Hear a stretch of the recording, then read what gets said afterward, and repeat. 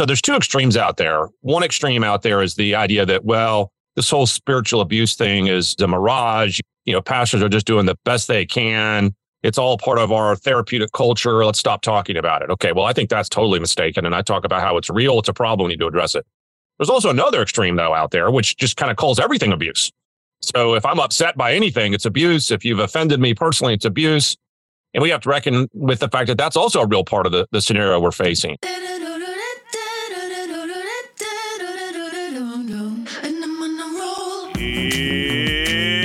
It's watering time, everybody. It's time for Apollos Watered, a podcast to saturate your faith with the things of God so that you might saturate your world with the good news of Jesus Christ. My name is Travis Michael Fleming, and I am your host.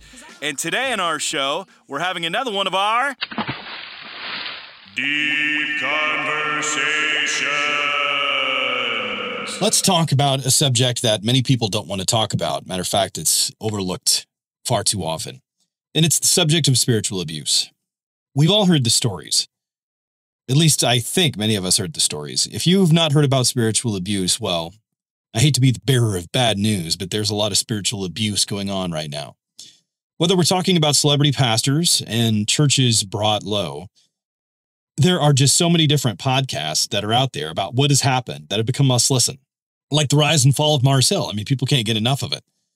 Watchdog blogs and ministries have popped up everywhere. It seems every time I turn around, there's some other pastor that's getting wrapped up in some scandal. And some ministries felt that it's their responsibility to bring them down. And there's some good and there's some bad along with that. And other people just want to just sweep it under the rug and try to deny or discourage any type of conversation whatsoever. But this is not that time anymore. As a matter of fact, if you try to ignore that, you do so to your detriment. We have to talk about this because it is causing a great deal of damage in the church today, as well as the perception of those outside of the church. How can we show the validity of the gospel if its leaders are so caught up in so many different abusive situations? I mean, what do we do? And some might even say, hold on, Travis, what are we talking about? Spiritual abuse? How do you define that? How do you differentiate between spiritual abuse and someone just calling out sin in another person's life? Is it something that's just this new phenomenon? Is it more widespread today, or just that we talk about it more? How about what isn't spiritual abuse? And why is this such a big and important topic in the first place? Well, that's why I wanted to have today's guest on the show. It is Michael J. Kruger, and we're talking about his book, Bully Pulpit. Michael is a New Testament scholar who has done significant work on the origins of the New Testament. He's also the president and professor of New Testament at Reformed Theological Seminary's Charlotte campus. He's an author and an inaugural fellow for the Keller Center for Cultural Apologetics. This is a crucial conversation for the church today, simply because spiritual abuse undermines the church. It's serious business that traumatizes those involved, destroys credibility, and grieves the God that we claim. We do want to see the church renewed, and that means rooting out the rot and moving beyond the status quo. Chances are you do too, and if that's the case, just click the link in the show notes because we need your financial support. Click the amount that works for you, whether it's a one-time gift or becoming a monthly watering partner. And I want you to know that by doing so, you are actually joining a movement of individuals who are committed to watering thirsty souls so that there might be renewal in the church wherever it's found. With a subject like this, it's really hard for me to say happy listening. But I can tell you that this is a conversation that we need to be having. Take a listen.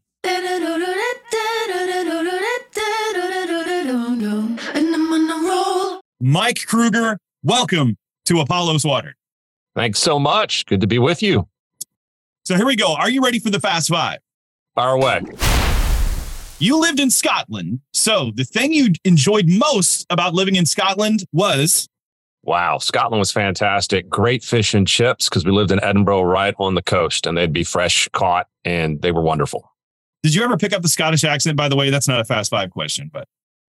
We picked up this little lilt from time to time as we finished sentences that was pretty common there. And we just found ourselves doing it just by having lived there several years.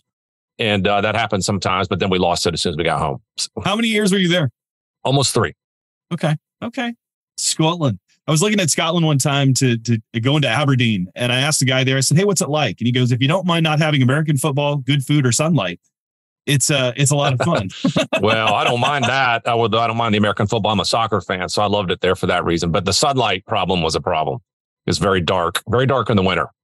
I follow a lot of Facebook groups of Edinburgh just so I can see the photos and be there, get the essence, because I love Scotland. In the summer, it's glorious. Like if you're there in July or August, it's like heaven on earth. But then when you're there in February, you're wondering, where did the sun go? Okay, here's the next question. The best way to describe your fashion style is what? Oh, I'm wearing it right now. My tweed jacket, C.S. Lewis scholar style. I mean, I'm a professor. I'm a scholar, so I don't actually think much about fashion, just something to sort of get the job done. So yeah, there's a lot of people who are in the social media world think a lot about that. I probably need to think more about that, but maybe that's the scholar in me. I see. I like the scholar fashion. I mean, the question is do you have patches or no patches? I do. I have patches. So you can see it. Oh yeah. That's what I'm talking about. No kidding around. If you're going to go tweed, you go all the way. Scholar. Yeah, that's right. The real scholar. Let's do this. All right, here we go. If my kids were to pick up one thing that they could change about me, it would be what and why? Probably that I drive more slowly. I tend to drive a little fast from time to time. And my kids are always like, "Dad, slow down." So that's probably, on family road trips, that's probably where they're like, wish mom would drive more than dad, probably. Okay, how about this one? Number 4. The thing that makes me geek out the most is what? Well, I mean, in my field, if I get a chance to view an ancient manuscript, I'll be, glued to it. So whenever I get to travel around the libraries or museums and find one, I'll definitely geek out at that because it's such a unique kind of artifact. So, but that probably is not a surprise given my field. Yeah, but you studied under Larry Hurtado, right? That's right. Origins of early Christianity. I love that stuff. All right, here we go. Number 5, last one for the Fast 5. What movie genre would you be in? Why? Well, this will be surprising to your hearers. I love horror movies, which is like one of those facts that people are like, what? No, but I really do. I love scary movies. It's always something I've appreciated. I actually think there's different kinds of scary movies. I actually think that certain kinds, which I like, tend to be actually fairly intellectually engaging in terms of the plot lines and so forth. And that's probably one of the reasons I enjoy them, because actually, believe it or not, they're a lot more thoughtful most of the time than your classic action movie. But yeah, so hopefully if I'm in one of those, I'm not going to be the guy on the receiving end of it. But what era are we talking about here? Like way back, like 1950s kind of? Or are you talking about horror? 70s, 80s? Yeah. Oh, I appreciate the various different generations. I mean, in America, the horror film really didn't come into its own really until probably the 60s or 70s. You got Psycho all the way into the 70s sort of slasher films, which aren't really my style anyway. But I mean, even the iconic movies like Jaws, I think could be conceived of as horror movies, which I think were really game changers in cinema in the 70s. I have never analyzed horror movies like that, but God bless you that you like them. They keep you engaged. Maybe I'll write a book about it sometime. Who knows? Here we go. The next question. This is just getting in a little bit of your bio. Where'd you grow up, and what led you to become the president of a seminary? That's not something that necessarily some people go, when I want to grow up, I want to be a president of a seminary. What happened there? Well, no, I didn't want to be a president of a seminary. Never thought that's what I would be, or even thought about trying to be. I was and am still a scholar, but in the seminary environment, we also need leaders of individual campuses to sort of set the vision and direction. And sometimes you step up when asked. So that was about what happened to me. Now 10 years ago, I've been in the role as president. I've been here 22 years as a professor, but 10 years as president. And they asked me and I said no, and they asked me again and I said no. And then finally, how these things go, I was persuaded to take it on. And so I saw it as a labor of service, actually, because I knew it would cost me a lot more time away from my writing. But, I was happy to serve and still happy to serve here in that capacity. I'm always interested in how people get into serving at the presidential role. And I know some people are like, well, oftentimes it happened upon them rather than them seeking anything out. They were approached. In the That's true. Way, so. You might argue that's what you would want, hopefully, in a leader, is not someone who's pining away to be the head person necessarily. But finds themselves called to it through a number of circumstances. And even reluctantly is not a bad thing necessarily, depending on their, once they get in it, they've got to embrace it. For me, I'm 100% convinced it was the right move, but it wasn't a move that was intuitive to me at the time. But being in that 10 years, you've written a lot, and you said it's early Christianity is what your area of expertise is. And yet you've written a book called The Bully Pulpit, as we're talking about spiritual abuse in a contemporary situation. So let's talk a bit about this book, Confronting the Problem of Spiritual Abuse in the Church, because this is a problem. I mean, let's just start from the very beginning. What's the definition of spiritual abuse? Let's start there, and then we'll move out. Yeah, well, as you probably know and could guess, I spent a good bit of time on that in the book because I know the terminology is debated. People have opinions about it. Some people like the term, some people don't. And I talk about the strengths and weakness of it in the book. But fundamentally argue that even though the term is relatively new, and even though the term itself as a phrase isn't found in the Bible, the concept is there. And I labor hard to show that the concept is there. And I think that's the main thing. And so the concept, the idea behind spiritual abuse is when a leader who has spiritual authority wields that authority in such a way that he operates in a domineering, authoritarian, and heavy-handed way to those under his care. And this is the heartbeat of what spiritual abuse is. It's misusing your authority to hurt somebody. So the term abuse confuses people because it's not physical abuse, right? You're not hitting someone. It's not sexual abuse. There's no sexual dimensions to this kind of abuse.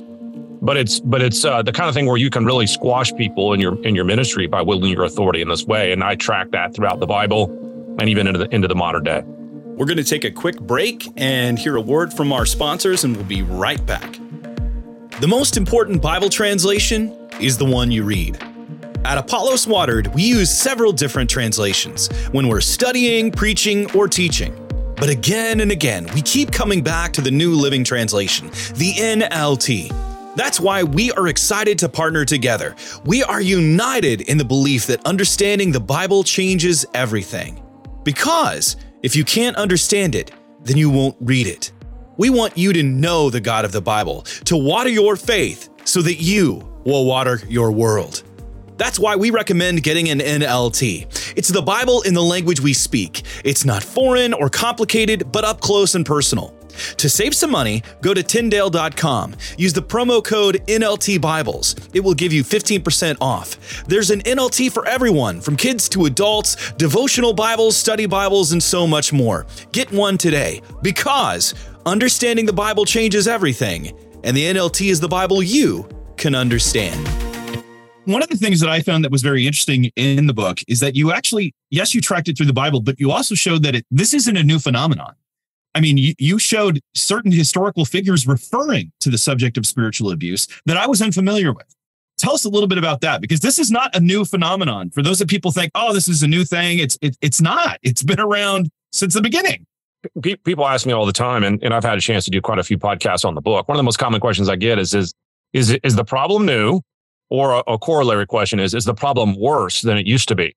We don't know if it's worse or not. There's no hard data on it, but it's certainly not new.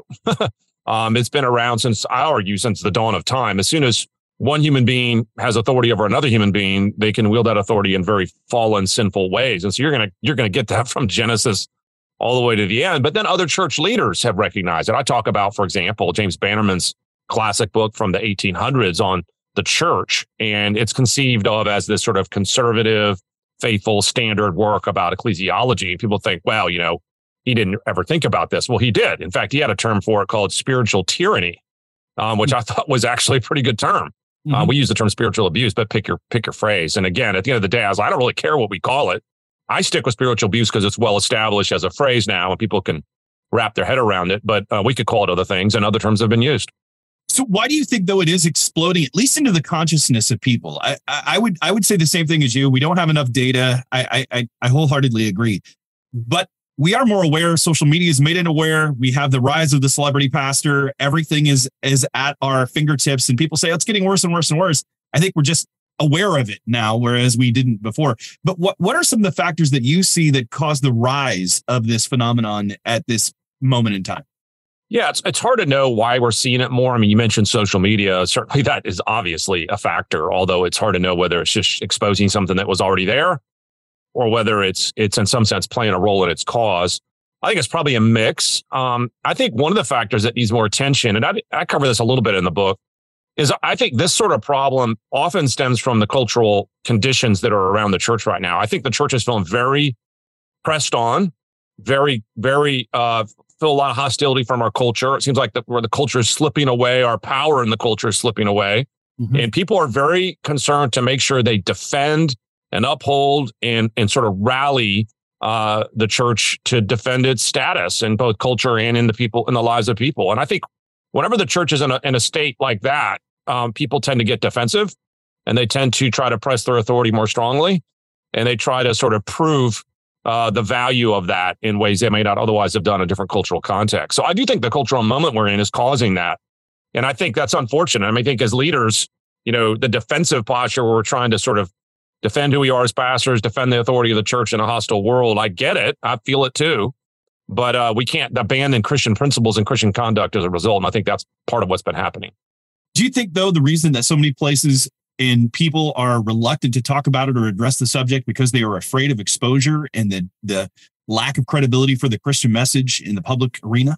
Oh, that's tied in exactly with what I just said. If you feel like you're in a hostile culture and the church is losing ground, the last thing you want to do is allow any critiques of the church. And critiques of the church look like you're on the wrong team.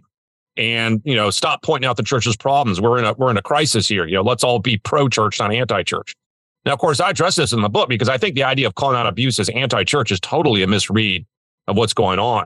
Calling out abuse in the church is pro-church. It's pro-Jesus. It's pro-Bible. It's defending the sheep God has asked us to defend. And it should be done out of love for the church. So the idea that somehow calling out the church's problems is somehow unbecoming of a believer, I think we need to reevaluate that. Now, of course, you don't want your perpetual cynic who does nothing but critique all the time. And there's people out there that do that. And no one's saying that's the goal. But the idea that we should just, pull the shades down and pull the rug over things because we don't want to look any worse in the eyes of the world is self-defeating because it always comes out. And when the scandals come out, we just look even worse because we covered them up. I was baptized in the fountain of youth. I was scrutinized for telling the truth. There's a scandal going on around here, are reflections. Looking back in the mirror, did I mention I was loose in the tooth? I got to move on. Got mountains to move. I got mountains. Mountains to move. I got mountains. Having seen a lot of these different scandals, and you refer to them in the book, you mentioned Hybels, you mentioned McDonald, you mentioned Driscoll, which are probably the three of the biggest names that are out there, at least at this moment. I mean, we could go back a couple decades and we'd see a whole host more. However, now there's also the fear of litigation. You're seeing it even with denominations, and that's becoming even a bigger thing. I mean, the SBC ran their report, and that was on sexual abuse, not spiritual abuse. But people are now fearful, and they start rallying the wagons because any admission of guilt means they're going to be opened up to this litigation. How do we help people see, though, that the spiritual principle is actually greater than what the litigious aspects are? I think and I didn't actually cover this part in my book. I think a large part of the church's poor response to abuse, both sexual and spiritual, is an overly litigious culture where we are listening to lawyers rather than listening to our people. Now, it is true that churches probably feel afraid to admit anything because they're going to get sued. But the fact of the matter is that should not be the priority. The priority isn't whether you get sued. The priority isn't whether you lose money or standing. The priority is truth and righteousness and doing what God has called us to do. So the idea that I'm going to cover up abuse so I can protect the church's bank account or cover up abuse supposedly because it's going to protect the church's reputation, even if that in the short term looks like it works. What about God's view of that? What about, it's ironic you're thinking this purely on a human level. What is the divine perspective on that kind of treatment of the sheep? And all you got to do is read Ezekiel 34. And you realize that that's exactly what the shepherds of Israel did when they abused and mistreated the sheep under them. And God was very upset with them. And so I think, our number one goal is always follow God first, be obedient to him. And if you end up going bankrupt as a church as a result, well, then you leave that in God's hands. Do the right thing. And I think that just needs to be said. So we're talking about spiritual abuse, but what is not spiritual abuse? You actually spent some time contrasting that in the book too. You said, okay, this is spiritual abuse, but this is not spiritual abuse. We want to make sure that we clarify. We said what it is, but let's also say what it's not. Yeah. So there's two extremes out there. one extreme out there is the idea that, well, this whole spiritual abuse thing is a mirage. You should not, pastors are just doing the best they can. It's all part of our therapeutic culture. Let's stop talking about it. Okay, well, I think that's totally mistaken. And I talk about how it's real. It's a problem. We need to address it. There's also another extreme, though, out there, which just kind of calls everything abuse. Mm-hmm. So if I'm upset by anything, it's abuse. If you've offended me personally, it's abuse. And we have to reckon with the fact that that's also a real part of the scenario we're facing. And there's people that think if you point out sin, that's abuse. If you say something that bothers me, that's abuse. Well, I go through, as you noted in the book, through a number of things, and I want to make sure we know are not abuse. Not everything is abuse. And we want to make careful we just don't throw the label around haphazardly. One of the classic examples, as I indicated, is pointing out sin, both in an individual's life or in a culture, is not in and of itself abusive. Although I also point out the fact that lots of times spiritual abuse does take place precisely when a pastor or a church is dealing with someone's sin. They can be overly harsh, or, handle it in a way that's not gracious and kind like Jesus would. Not that different than a police officer often abuses their authority as a police officer and uses excessive force, actually when someone's committing a crime. Here's the thing, is that no one's suggesting there may not be a crime there, but excessive force can still be true even if a crime was committed. And it's like that in the church. Someone can still really be sinful, and the church can be right to point it out, but wrong in the way they do it. And then I went through a number of other examples in the book of things that aren't abuse. And so we just have to be careful here. And that's why I wrote the book, trying to thread that needle. And yes, that's what it is, threading a needle. We can acknowledge both extremes and hopefully fall into neither side. Sometimes the talk is real. Sometimes the talk takes me to the place I want to be going. Sometimes the talk takes you down. Suddenly, everything's falling.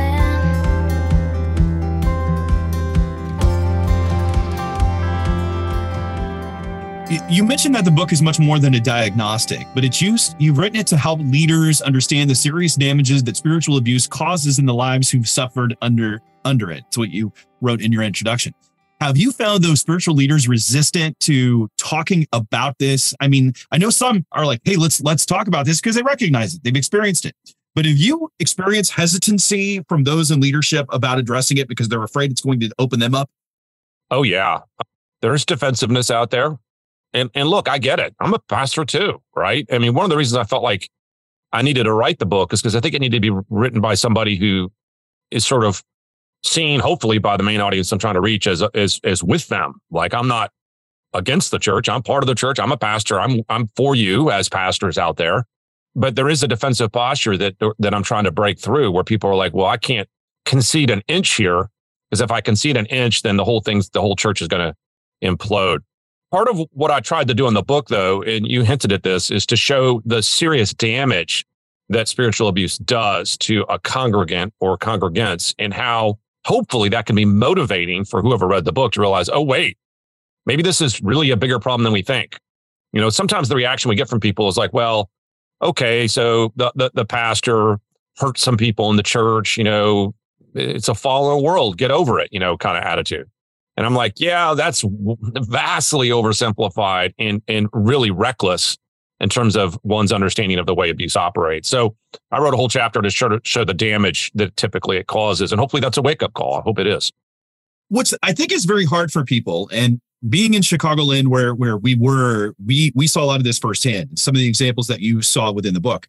And I remember talking about McDonald, because he's been out there in the public eye probably more than most. I remember when the people that I knew that worked with him never, ever gave a good report.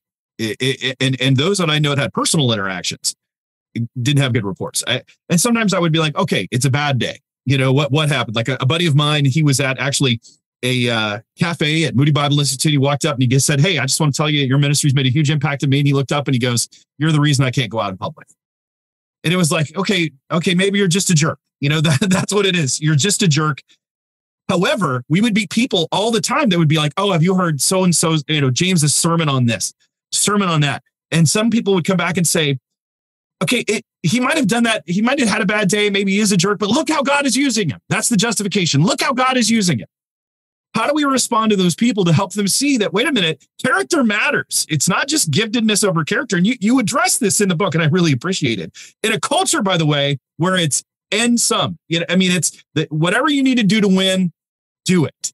How do we ever get the gospel out there? Do it. It's Paul saying, I don't care how the gospel's preached, at least it's preached. Right? How do we respond to that and help our people say that character really matters in the middle of all this? I bring this up in the book, and I think you've pointed it out, which is that we have a culture that, and let me clarify, we have a Christian culture, sadly, that is willing to almost turn a blind eye to lots of things as long as there's quote unquote success in play, or that there's some, in their mind, worthwhile thing that they're trying to achieve, or as long as someone is really gifted or talented.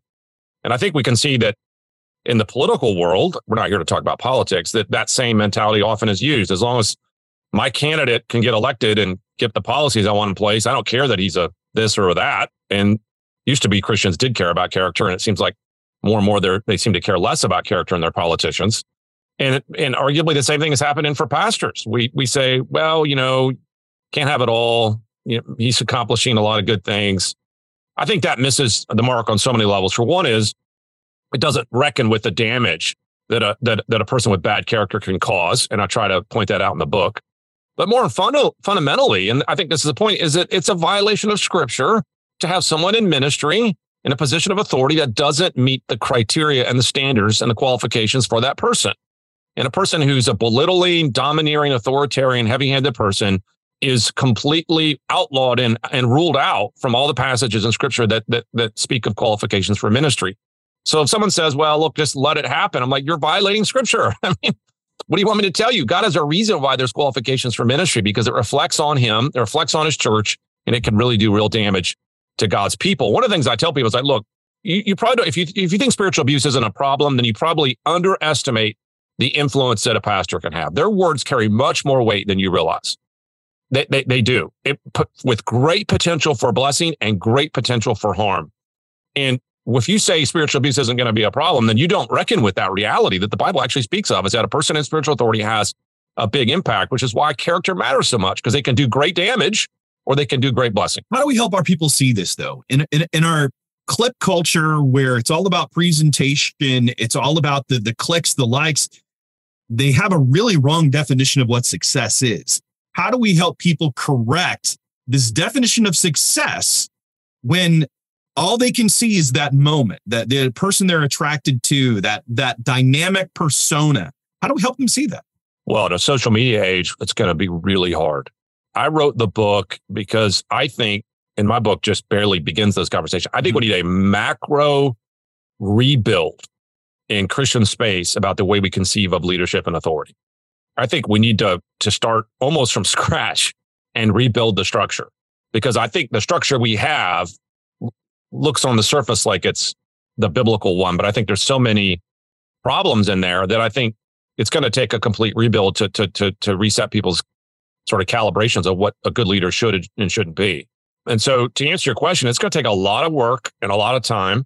My book was intended to be one little tiny dot in this larger conversation. Maybe it could be the kind of dot that leads to other dots, a spark, if you will, that starts a larger movement. I don't know. I'll leave that in God's hands, but I think we got a lot of work to do. And on the seminary side, we have a lot of work to do. I just think we haven't given enough attention to what it really should be like to have a leader. If we could get that in the minds of the church, I think they would pick different leaders. See, part of the problem here isn't just that the leaders can be this way. Obviously, they can be, although most pastors are godly, great people. But some can be this way. But the bigger problem here is that the churches want people this way. And this is the thing that we've really got to reckon with, is that they're not in position because they force their way in. Churches have invited them in and cheered them on and created their own celebrity culture around them. Why are churches doing that? And we've got to figure that out. Well, that's going back to, and you reference this in the book, we want a king. We want a king. Exactly. We want to be like the other nations that are around us. And that's part of the problem. And the other issue, though, is you're talking about seminaries. I mean, being the president of a seminary, you've seen the state of theological education better than almost pretty much anyone in our audience. Knowing, though, that some of the search firms that are placing pastors in these mega churches, I remember it was a few years ago talking with one of the big headhunters that were out there for replacing pastors. And at the time, I don't know if the data has changed or not, and I referred to this on the show, but 50% of their hires had no theological or seminary education at all whatsoever, which has to be so depressing and startling, especially to a seminary president, because that's where you make it. But I've talked to some pastors that are like, they're talking about stuff that for them didn't matter because it was getting in the door. It was the charismatic persona, building the brand. And we're not just dealing with the spiritual abuse. We are dealing with an entire culture built on faulty premises on what it means to be a man of God and to help the kingdom of God, to grow the kingdom of God.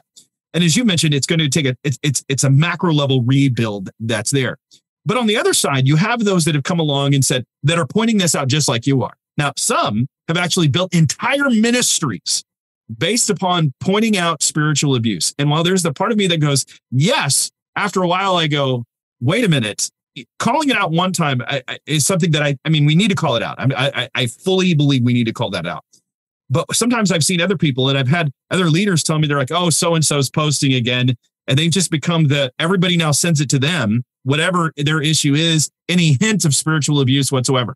How do we help that? I mean, what do we do with that? Is it a good thing? Is it a bad thing? How do we evaluate these types of ministries that have built up to call it out? Like you said, you want to be the first to help further the conversation. But is there a point in time where you start seeing abuse in the shadows everywhere you go? How do we hold those two things in tension? Yeah, well, they will be in tension. And, as I indicated already, these two extremes are out there, which is the extreme that doesn't think abuse is a problem at all. And then another extreme that says they finds it everywhere. And we've got to find a way to have a healthy balance between those two. It's interesting. Each extreme thinks the solution is there. So the extreme that says there's spiritual abuse is not a problem, the idea is never talk about it. And the group that says spiritual abuse is everywhere, that's all they want to talk about. I'm trying to create in my book, and hopefully I've gotten close to this, a healthy balance between those two extremes. Watchdog websites are complicated things. People ask me a lot about these. What do I think about them? And I have a mixed reaction. I want to acknowledge on the one side that someone like a Ravi Zacharias would probably still be in ministry today. Yeah. If it wasn't for somebody out there on the internet saying, hey, this isn't right. We need to address this, and we're not going to stop until someone does, because no one would listen to the leaders in the organization when they brought up the red flags. So in one sense, you could say, well, those sites did really good stuff. But on the flip side, I think we could all think of sites that probably are unhealthily obsessed with some of this, and maybe, are just, passing along every little hint without any sort of verification. So I don't have a solution for you. And I think this is part of the complicated age we live in. I think, sweeping declarations about websites in general are hard to make. I think it depends on the site, depends on the person, depends on what they're saying, depends on so many factors. But I think we can acknowledge that both those problems are out there and we want to address them. Taking that into consideration, you're talking about, let's take it a little bit further. I know of some watchdog websites that are out there that have looked for independent verification, then they present the material to bring that out. I think of the Elephant's Debt when James McDonald was going on, they had all these different things that were there.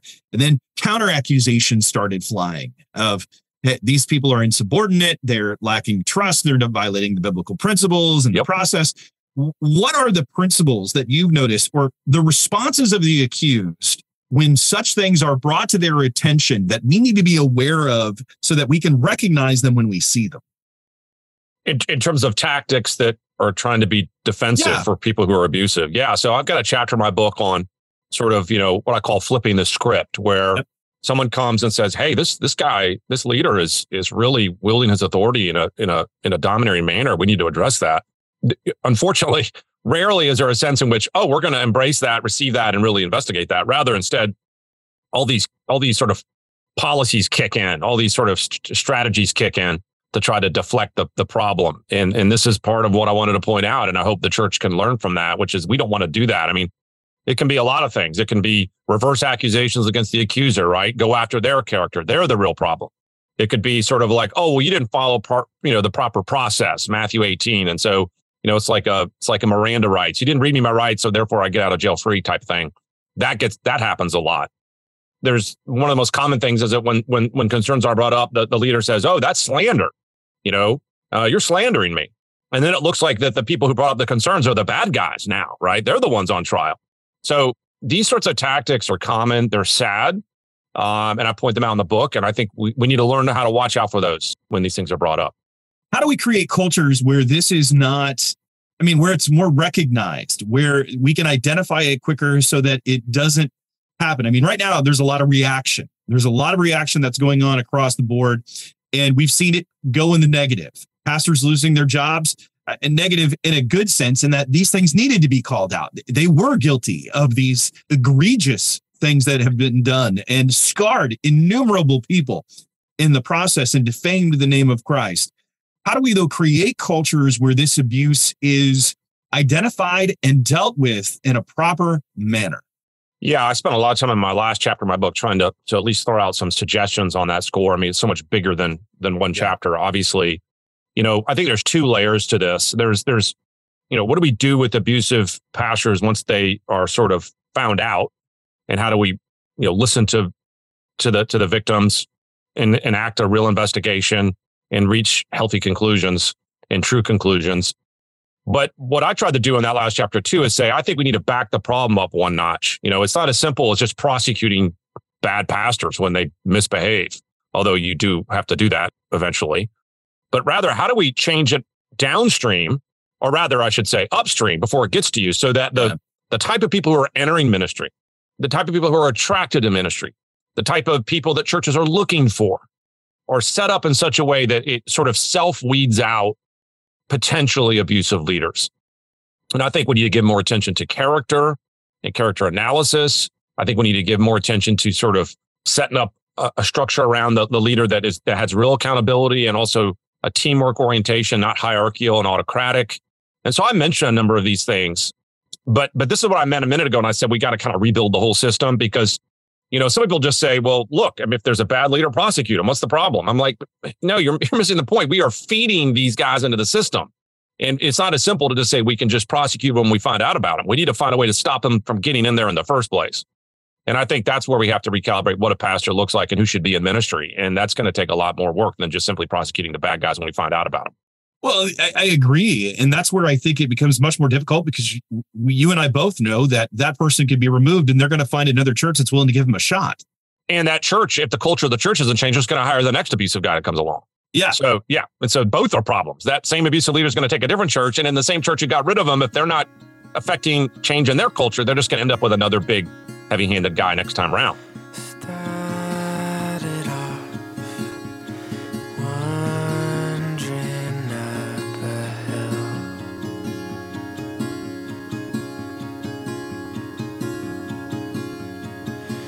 You grab me and pull me up with you.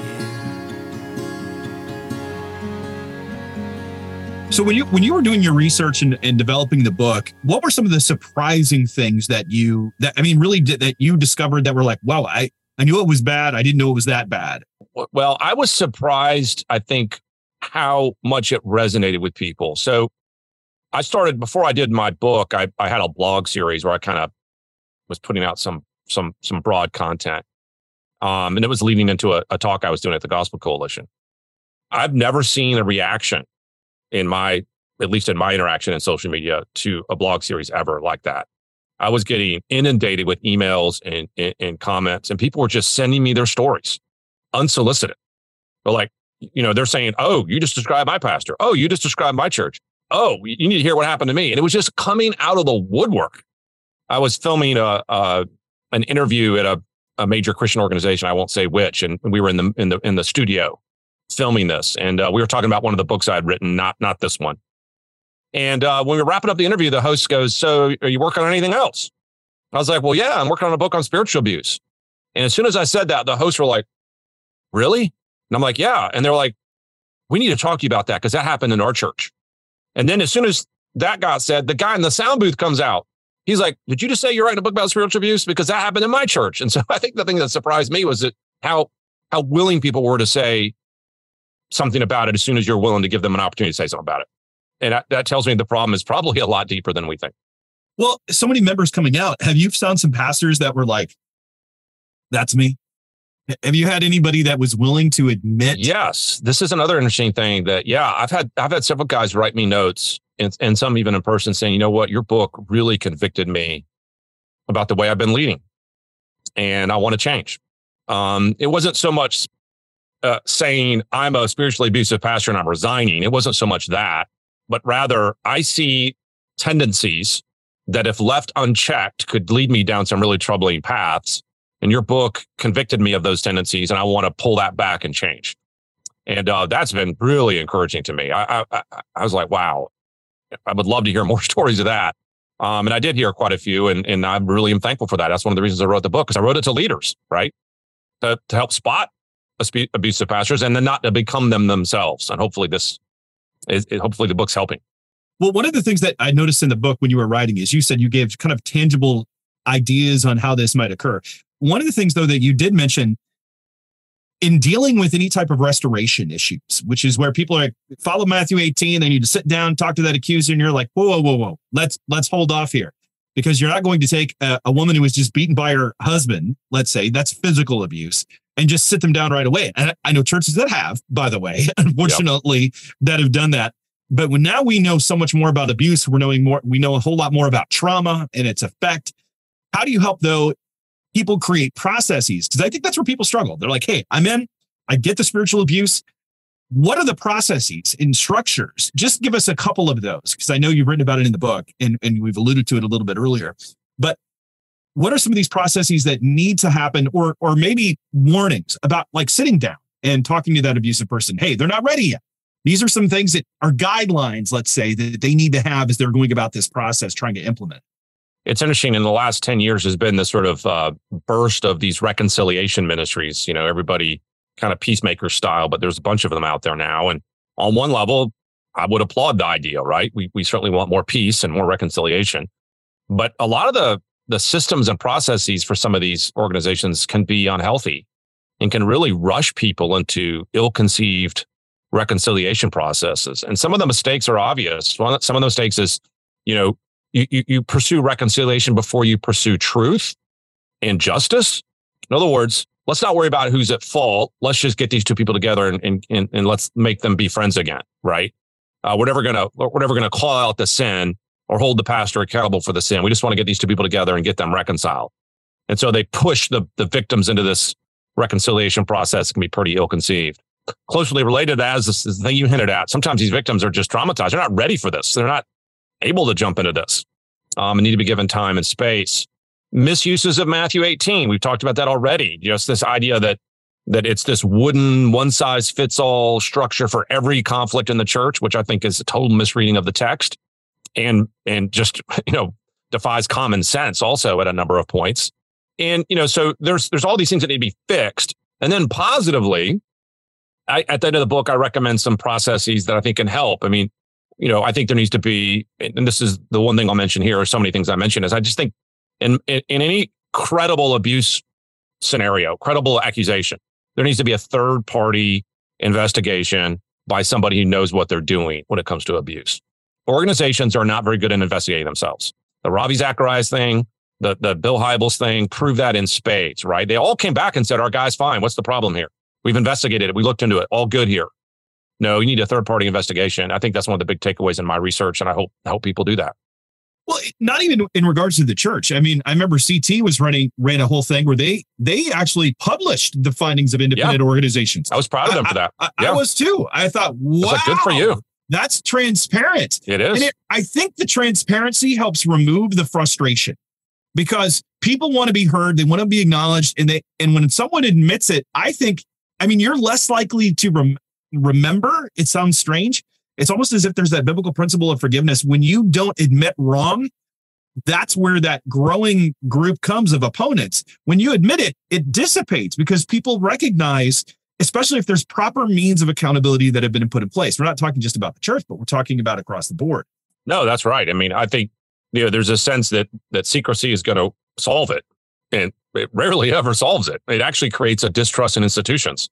Here's the thing that's funny is that the people who are trying to defend the church and argue that we have to make sure the church's authority is upheld, which in broad strokes I agree with, think that the best way to do that is to not be transparent and to not be open and honest about these things. And they don't realize that they're actually destroying the very organization they purport to want to defend. Because as soon as you do that, the trust in the church just goes down, down, down. In other words, you're actually creating more suspicion and doubt rather than helping. And I think that's the irony Do you think that's part of the reason why we've got so many? I mean, again, it's a multitude of factors, but at least one of them would be the reason that people are deconstructing right now. Oh, yeah. Yeah, because absolutely. they've lost that trust in the social credibility. Like I've maintained that our social credibility score right now just is in the toilet. Oh, yeah. As across the board. We don't have the moral high ground from a cultural perspective because of these scandals and our refusal to admit them. I think if we admitted them to the culture, I think that people would be like, okay. No, that's exactly right. I mean, I think there's a sense in which the culture here is looking to us to be what we say we should be. And when they see that we're not really going to do that, they don't believe that we even believe that in what we say we believe. And that just shatters the whole point. Isn't that what Russell Moore said? It's not that people don't believe, it's that they recognize that the young people today don't believe. It's that the church doesn't believe what we don't even says. believe it. They say you don't even take seriously your own beliefs. So this is why I've said in other contexts, I didn't use this phrase in the book, but I've said in other contexts that dealing with abuse is actually a form of apologetics. And people don't realize this, is that the deconstructions in the last 10 years are not random, in my opinion. People will say, oh, well, they're deconstructing because the culture is so bad and the culture is attacking us all the time. That's why. And I'm like, okay, that probably explains some. But I think there's one of the biggest reasons for deconstruction, though, is people get inside the church and realize this is a bungled mess of people who are frauds and inauthentic. And we think, how can we think that doesn't matter for our apologetics? We have to own that and address that as part of our apologetic repertoire. So it's not just here's the argument for God exists, but rather here's what the church should be doing. Here's why we haven't done it. We're sorry for not doing it. And we need to press ahead towards a new path. And I think that is part of our witness to the world. I'm in total agreement, especially when you get this idea of belonging. People don't want to be belonging to something that is not transparent or honest or vulnerable, or is continually just projecting this idea of what they believe a Christ follower should be, not the reality. One of the things that I've struggled with, and I've attended a lot of churches over the past few years, you see a lot of churches that feel like they have to put on the proverbial show. We have to show hope. We have to show joy.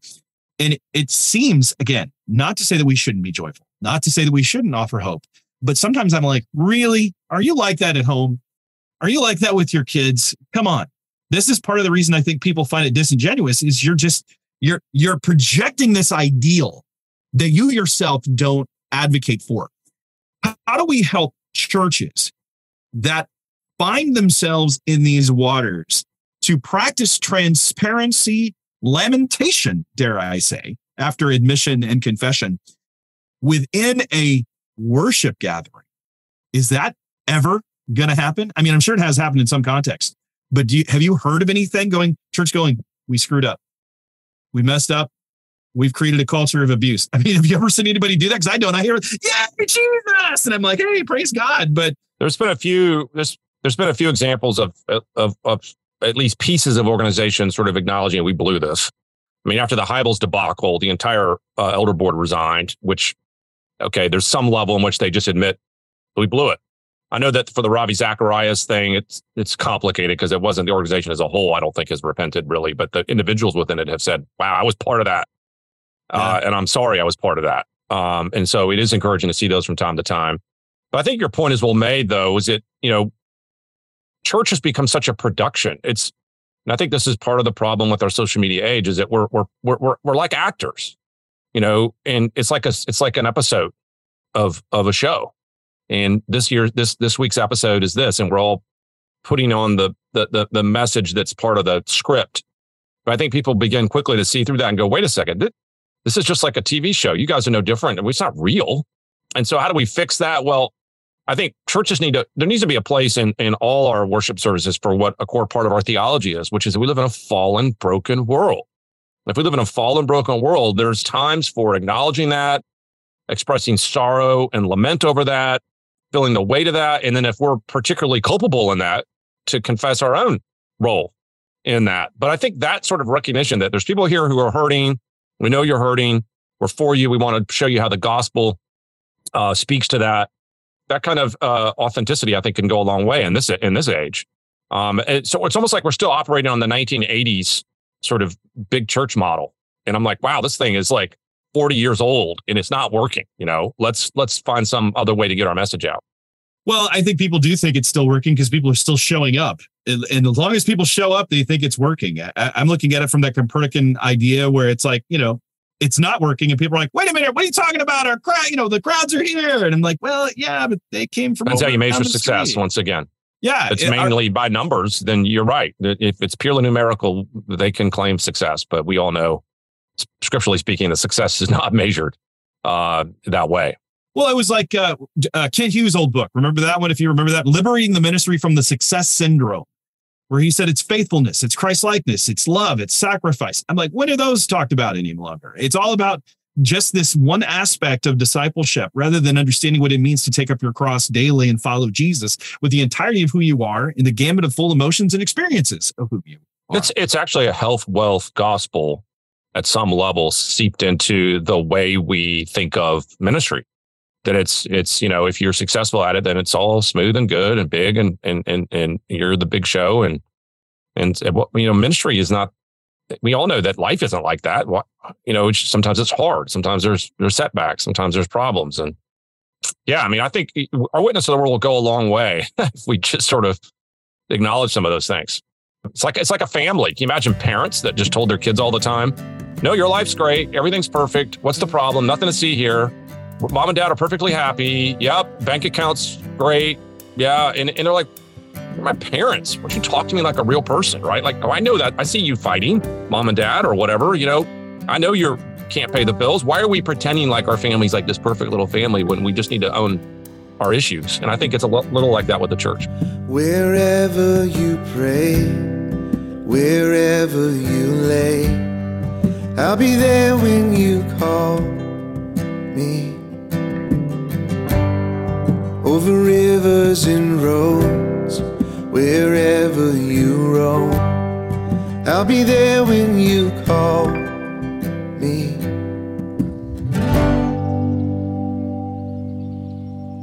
We try to tell people at the end of our show, oftentimes, because we are Apollos Watered, we want to give water to them, something for them to sip on, a little water bottle for the week. What's something that people can hold on to as a result of this conversation?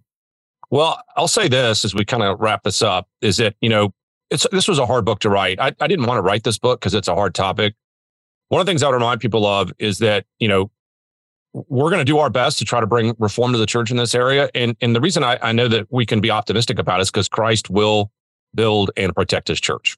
And so I think, the listener might leave this conversation sort of discouraged because, wow, there's these problems out there and the church isn't handling abuse maybe as they should. But I also want to remind them they should be encouraged, not because the church always does things right, but they don't, but because the head of the church is actually still Christ. He loves it. It's his bride. He'll purify her. And someday he'll bring her home. And so I think we just can keep that optimism in mind in the middle of our desires to see change. Well, even as you said before, this isn't anything new. Even if we look over the New Testament and there's all of these different examples of saints that were pretty sinful in situations in which they find themselves. And yet God continued to work, or as D.L. Moody said, he can make a straight line with a crooked stick. And so that's a good word of encouragement.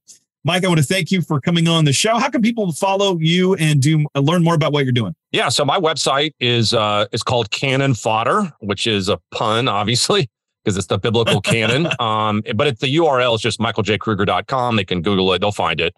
And on my site, I deal mostly with my stuff related to biblical authenticity and reliability and canon, but I talk about other things, including things like spiritual abuse, and they can track my books, speaking, and other things there. Well, Mike, thank you for coming on Apollos Watered. Thanks so much.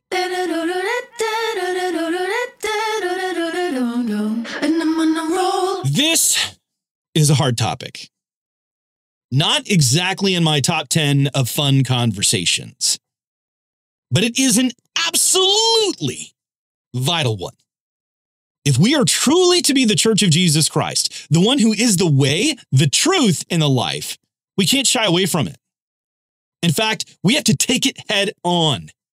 And we need to remember that for all of the darkness, this is not a new problem. And as Christ himself said, and we can grab a hold of this, he will build his church. He's done so, he is doing so, and he will do so. The question for us is whether we are on board with what he's doing. There are a few things about this conversation that really stuck out to me. The fact that dealing with abuse in the church is actually an apologetic, something I wholeheartedly agree with, because apologetics is more than just good arguments for the faith. important as those are, the real apologetics is getting down deep into what we say we believe and seeing if our behavior matches it. And when we see abuse, are we willing to confront and rectify situations of spiritual abuse? And here's the key word, transparently. I was struck by the statement that we need to rebuild the way we conceive of leadership and authority, and that the structure we have can look very biblical, but needs a complete rebuild. I can't tell you how many times I've heard people hide behind the Bible and use it as an excuse for abuse. I'm done. I'm so done with that. The hard part, and this is the hard part about spiritual abuse, is that it looks like godliness. It sounds like godliness, but it's really one of the most heinous and demonic forms of manipulation and oppression. To use something that is holy, that is something of God, for your own sinful benefit makes me want to vomit. Ugh, it really ticks me off. It gets me going. Seriously. Part of the reason abusive pastors get to where they are, and this is the other thing that really grabbed me, is that they are exactly the kind of people we're looking for. This is where I go back to Saul. Remember Saul before he was selected to be the king? The Israelites wanted a king like the other nations. And here was Saul, a head taller than everyone else. He looked like a king. But that dude was one of the most spiritually abusive characters in all of Scripture. I mean, seriously, you may not have thought about it that way, but when you look at how he manipulates David, how he hides behind spiritual language in order to manipulate David, in order to get David to do what he wants him to do, it is some of the most heinous spiritual abuse you will see in Scripture. And as churches, we have to stop looking for the celebrity, for the king, right? That looks like the other nations, that looks like the celebrity. I'm so tired of it. Where's the godly person? Where's the person who prays? Where's the person who intercedes? Where's the person who loves the sheep? That's what Jesus calls us to do. He never called us to be celebrities. He never called us to be these big personalities. No, he called us to pray, to love, to sacrifice, to help the poor, the oppressed, the outsider, those who are most vulnerable among us. And he's called us to love sacrificially, to give sacrificially, to preach, to pray, all of these different things. We've got a really screwed up view right now in the church today. Yep, we do. We do. This is why I'm glad for the book. I'm glad for Michael's book because it dives a whole lot deeper into these topics and he brings them to the surface and they are not uncomfortable. And honestly, they should tick you off. They should make us all take a look in the mirror to see if we are guilty of the very things that he has touched on in the book. Whether you're a pastor on staff at a church or a layperson seeking to better understand the realities of spiritual abuse, and even more importantly, help us to rethink how we can avoid this problem in the first place, I highly recommend that you get a copy. It's not a long read, but a very important one, and one that I believe will help us, that will help all of us to be the church Jesus calls us to be. Now, I know I get fired up about this issue, but I am fired up because it is defaming the name of Jesus. It really, really bothers me. And I hope that it bothers you too, because I have a holy discontent with the status quo. And I think you do too. And I encourage you to tune in more to our episodes to learn more about our holy discontent with the status quo and what we're doing to help fight against that. And we invite you to partner with us. First of all, by just giving us a rating on whatever platform you use to get your podcast. And if you want to see more, see this conversation and several others, go check out our YouTube channel, Apollos Watered. I do want to thank our Apollos Watered team for helping to water the world. This is Travis Michael Fleming signing off from Apollos Watered. Stay watered, everybody.